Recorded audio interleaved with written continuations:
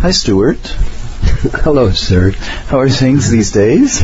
Things are good. You know, we're here at the convention, and it's nice to be here. It's good to see USABP in action, and the loving support that comes really down from the top. It's very nice to be present in it. So, Stuart, I know that your vision has changed over time. Do you want to talk a little bit about what your vision is these days? Well, my vision, or maybe it's, core energetics.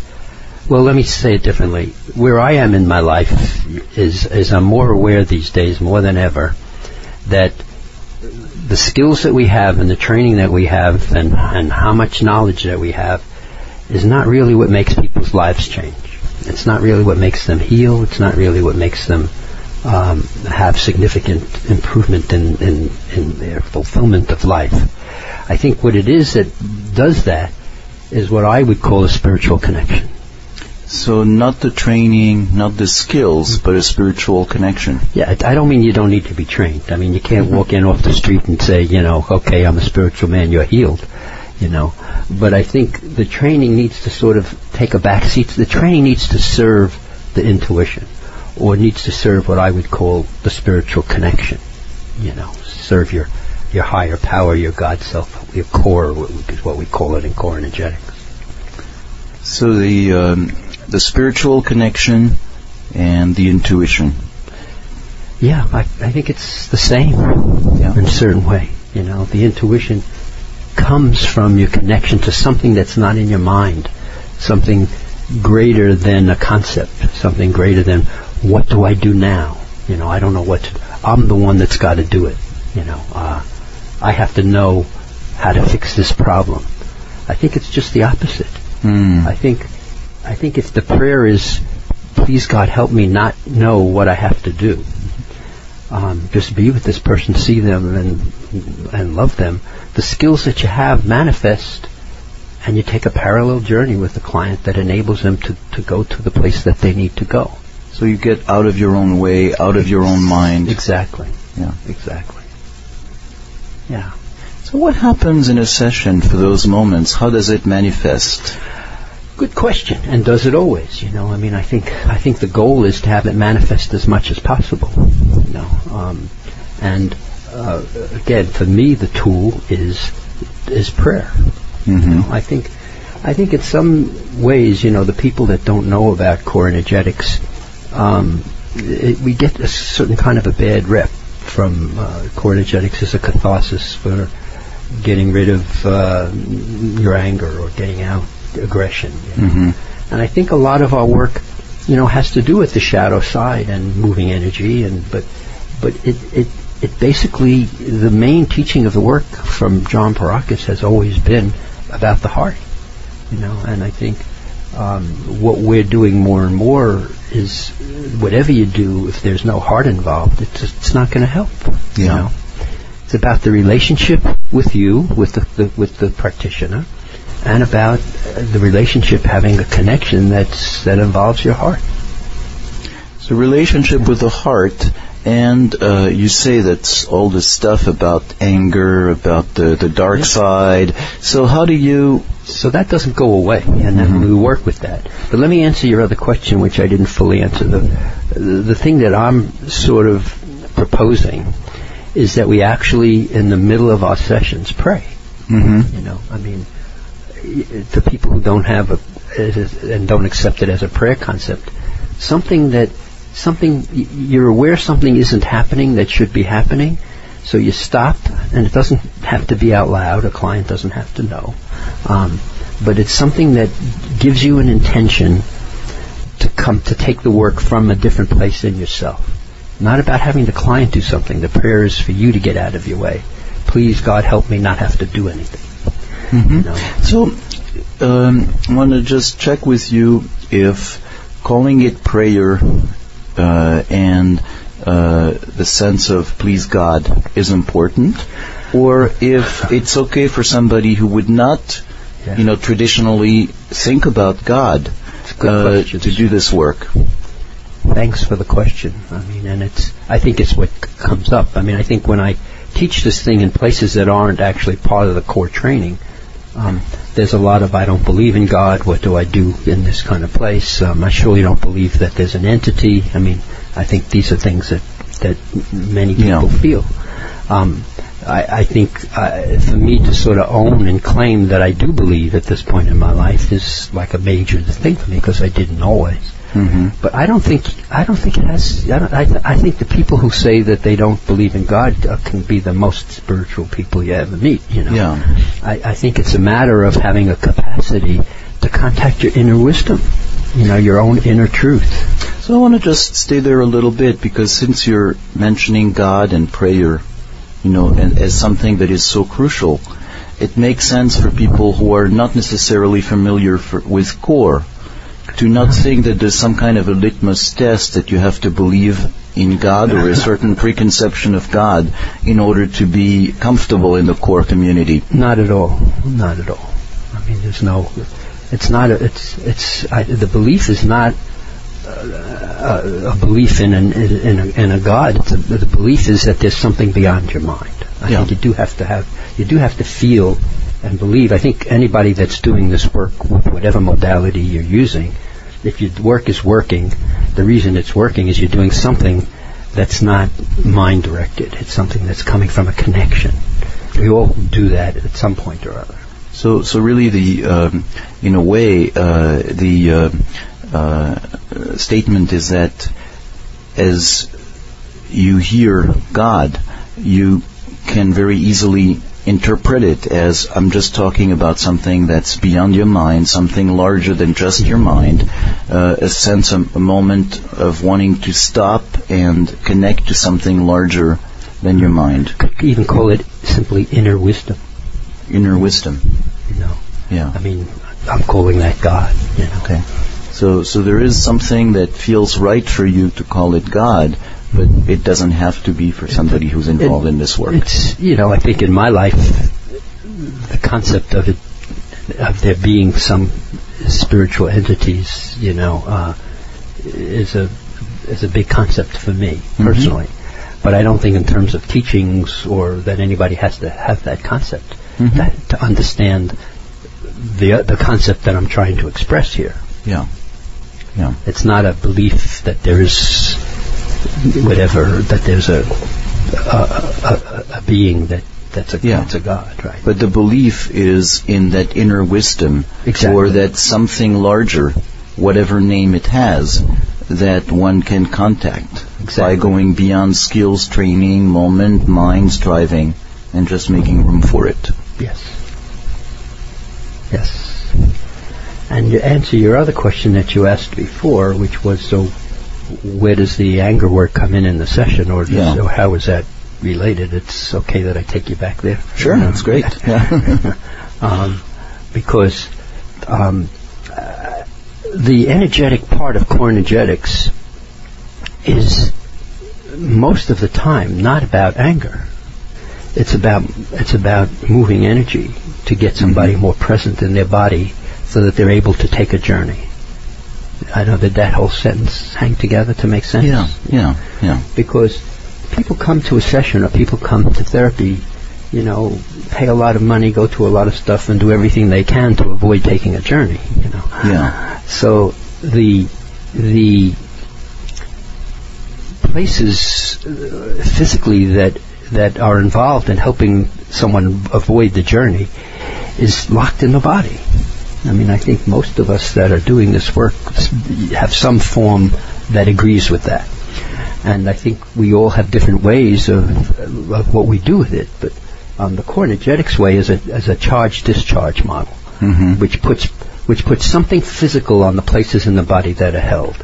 And so hitting, for instance, or punching, or doing something of that nature, what the purpose of it isn't to be angry or to kill something. The purpose of it is to release the holding places in the shoulders and the upper part of the body. And when that's done, you know, what happens is the person becomes more present in the moment, more grounded, more available to go to a deeper, more difficult place than if they hadn't done it. Yeah. So really, the concept is meaningful is that's why John Pierrakos always made the link between consciousness and energy, and not just about energy, not just about the movement. Exactly. Well, if I could say that differently, which, I mean, I'm agreeing with you 100%, but if someone has a mental experience that they understand something, a consciousness experience, it doesn't make life change. They understand it, and the next day things are the same. If someone has a deep emotional experience, and without understanding what happened, without the consciousness, it also doesn't make life change. You need both. Yeah. You need emotional experience and the conscious understanding of it. But also what you were describing just before of moving energy. It's not just anger work, it's not just expressing anger, it's moving energy. And this is why in the core energetics model it is possible to move energy as a prelude to doing further work. Exactly. I love that sentence. As a prelude to do further work. Yeah. It's not necessarily that you're going to wait for somebody to have a certain movement that's going to turn into the movement. Exactly. But, at that moment, you do the moving simply to free up the energy, to get the energy in movement, give you the momentum to do work. And there's a lot of people that disagree with that. That would say, well, you're setting up an artificial situation or something. If somebody comes in, they may want to talk about something else, and I'm saying the beginning of the session, you have somebody move their energy so you make them more available to take the journey. Right. Even though it's not like, it's in a certain sense, it's not organic because they didn't come in with something that sent them in the direction of moving energy. It's just a mechanical thing. Right. You said, let's do it. But then it has a different function that when energy moves organically, because at that moment you're simply moving energy to start getting some momentum to make it possible to move. And it does, even though it starts as a mechanical thing, it has a profound effect. I mean, the fact that you're initiating it from a conceptual place in a certain way, saying let's go do this, it doesn't change the fact that it has effect. When you do and you move the energy and you do it in a way that's meaningful, it's going to affect you, and you're going to be in a softer, more available, more vulnerable place. Right. And it doesn't mean that there's not times where actually energy you take actions in an organic way. Of course. Yeah, that would be different. So it's not a thing of just it's always going to be organic or it's never be. Exactly. But in core energetics you have two moments of moving energy, one that's organic and one to simply create energy. Exactly. I'm recommending more and more that people do this creating one. Because what I see when it's done is that the session is able to go deeper faster. It doesn't mean you won't get there. Yeah. It means you'll get there. Someone will talk for half an hour and then move some energy. The session's almost over by the time they get to a place that they're available to go someplace. If they do it the other way around and move the energy first, the conversation, the talk goes much deeper, much faster. Yeah. So that really in that part, energy is really a means to an end, a vehicle, a way to change the tenor of the session. To make the feelings and the vulnerability more available. Yeah. So as this happens, what's the role of what we were talking about before, of the moment of prayer? Well, the prayer might be something to the effect of, please. Again, I'll stay with my words, which has a God concept to it, but it would be something like, please God, help this person be able to go to the deepest place they possibly can. The prayer would be like, while they're doing it, the prayer is to sort of support their journey. Most of the prayer that I'm trying to talk about in this, that I'm suggesting that people do that I think isn't done, I think what I'm saying about wishing the client well and calling it a prayer, I believe most people that are doing the work that's working are doing that in some form, whatever you're calling it. The thing that I think most people are not doing is praying when nothing is happening. You know, when something, not nothing is happening, but you don't know what to do. I mean, we all have places in the work where it seems to be stuck, if I could put quotes around that. Now, what happens when the work gets stuck is 90% of the time the therapist feels responsible to manifest something and does some kind of action or behavior for the purpose of feeling responsible to fix something. And invariably, whatever they do does not come from a core-centered place that's going to really help. So I'm going to maybe try to translate that in different words to see if it would feel okay. You know, to see how, without using God, it might work. So, as a therapist, you're in the middle of a session where suddenly you feel stuck, nothing's happening, and the normal human tendency is to start to feel responsible, to feel a weight and a sense of trying to figure it out. And at that moment, what's really important is to remember, I don't have to figure it out. I have to just let it happen and trust in something larger that is going to actually organically bring something good from that, and have a sense of trust that something good can come out of that. Yes, I would add a little piece to it. I love what you said, Serge. The thing I would add is I'd even make it stronger. Like the prayer for me is, please God, help me not have to do anything. The strong place that I want to say is, at that time, the task is not to do anything. Not, you know, right.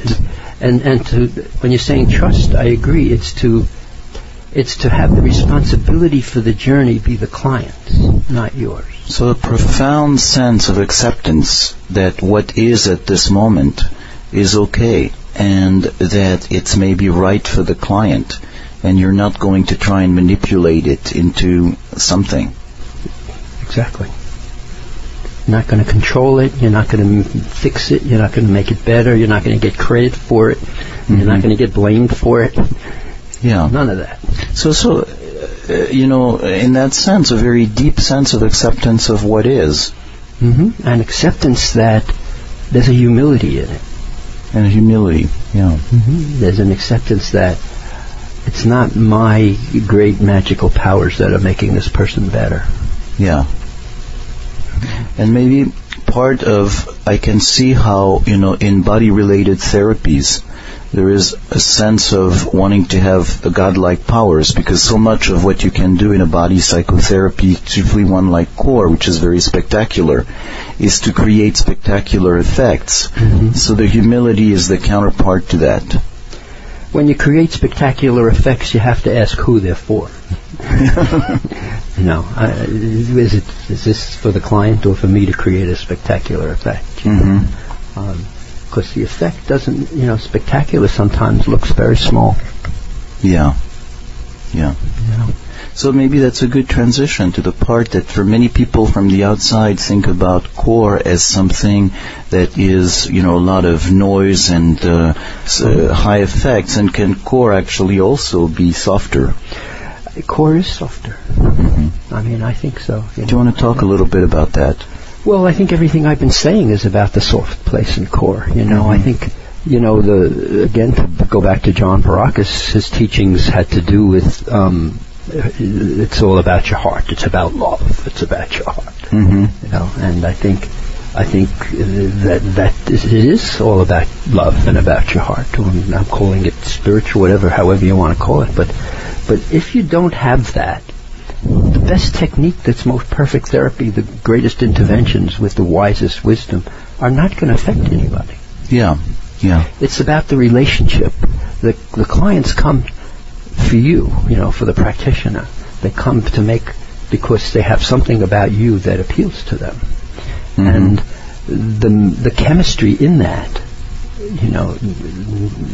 is what makes this stuff happen. The chemistry in the relationship, and the chemistry means your genuine ability to see them and care about them, which is the soft place. From that place, you can do a hard technique. They can work on their killer and their cruelty, and we all need to work on our killer and our cruelty. So I want to spend a little more time on this, because it is a little paradoxical for somebody who's not familiar with it.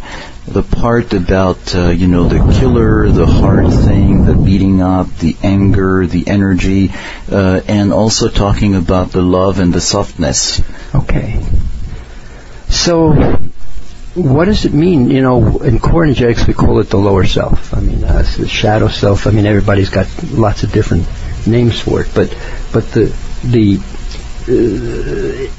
concept is that we all have a place in us that's cruel, hostile, doesn't care about anyone else, wants to take what we can get and push anyone out of our way that's in our way. The problem is that place is so distasteful to us that we don't admit it to ourselves. Mm-hmm. Other people see it more than we see it, usually. So the work is about having permission to see it and still know you're okay. And spiritual, so that there's you don't put an either or. Far from that. Yeah, exactly. It's like to accept that you have this place in yourself. It's not all of you, and that owning it and revealing it and making contact with it lets it go away. It doesn't. Mm-hmm. Well, go away is the wrong word.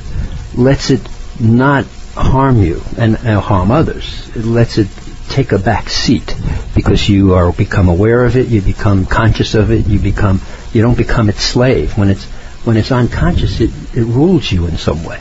Right, so it's not a question of purifying yourself so this place disappears from you. It's inherently in all of us. Exactly. If we're going to stay human, we're going to die with it. Right. And it doesn't. We don't even want it to go away. You don't want to eliminate. What you want to do is make it conscious so it doesn't have to affect you. Mm-hmm. In the times that it's just doing its thing without your awareness. Yeah. I think that's true with all our protections and defenses too. Mm-hmm. You don't want to eliminate them. You want to know when they're there, so you can choose to not go there. You could choose away from what we would call the higher self, the God self, the place of wisdom, mm-hmm. the core. So there's a very loving attitude and also a very accepting attitude to who we are.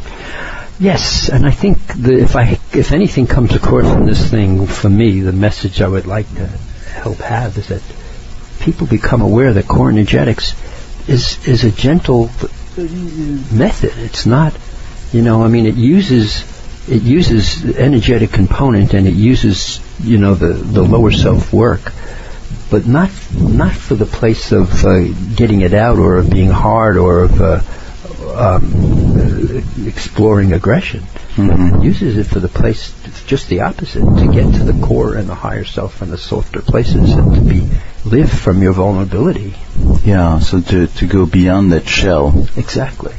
That becomes, it's possible to go beyond it once you're really aware of its existence. Exactly. And the shell we would call the mask, The mask. Which is the place that's presenting the face to the world, but isn't really your truth. Mm-hmm. So maybe I want to touch on some other things that you have introduced and added, is a part about intensives and working with other people, and also the whole aspect of community. Wow. As part of the healing process, and see if you want to say a few words about that. Few words. How long do we have? I could talk about this for days now. I'm not sure how to summarize, but maybe to say, I have a very strong connection to community. Mm-hmm. It's my belief that people heal and take a deeper journey and learn. In an institution where you teach, if there's a community involved, people learn faster and better and deeper. Mm-hmm. if the community is safe, if they can ask questions that are stupid questions and not feel humiliated for asking them, you're creating an environment where people can learn. If there's a community of students that are ahead of you and behind you, it creates a certain safety. I also believe that that teaching is done better in a community, and the way we do it at Core Energetics, we don't have individual teachers, we have teams of teachers. Mm-hmm. So each year of the training has a team of usually it's someplace between 6 and 8 teachers that are there for that class. It doesn't mean they're all in the class at the same time, but they all prepare the classes together. So there's a community aspect on the teacher side, mm-hmm. and there's a community aspect on the student side. There's a lot of stuff done together, and it's done in resonance so that all the trainings are going on at the same time. So that in itself creates a big community. I mean, our training weekends have 120 people. You know? Yeah. And there's a lot of possibility. It creates a certain excitement. It creates a certain eros, you mm-hmm. know. And I believe that that's much more conducive for learning and teaching. Right. So now intensives. But so maybe just to stay for the teaching itself, that in a way a key part of the experience of learning Core Energetics is not just the curriculum, is not just whatever happens in the classroom, but is actually that experience of being in a very intense community. Exactly. Is an integral part. Yeah, very much. And it isn't just classes. I mean, you're there for 4 days. And things happen in the evenings. There are programs, and there's community meetings that are not like business meetings. They're process meetings. There's a lot of process. The belief is, my belief is very strong that you have to take your own journey. Yes. You can't help someone on a journey without taking the journey. But just the part I want to emphasize is that it's not just, in a way, a journey that you go in and out of, but when you're in the training part in the 4 days, it's a very intense process. Exactly. And a lot of the work that I do is with the faculty. Like when I said there's 6 to 8 people on a team, they get into competition with who's going to do what and who's better, and I have meetings with them in each training to deal with their issues with each other, so that they come to a more unitive place with each other, and they model a certain kind of caring for each other that transmits to the students and enables them to feel safer to take their journey. Right? And part of the safety is not in people being perfect, but in the sense that there is ongoing process. That everybody is on it. It's working on themselves. Yeah. Including me. Yeah. Lord knows I'm definitely not finished. And so I just cut you off when you were going to talk about the intensives.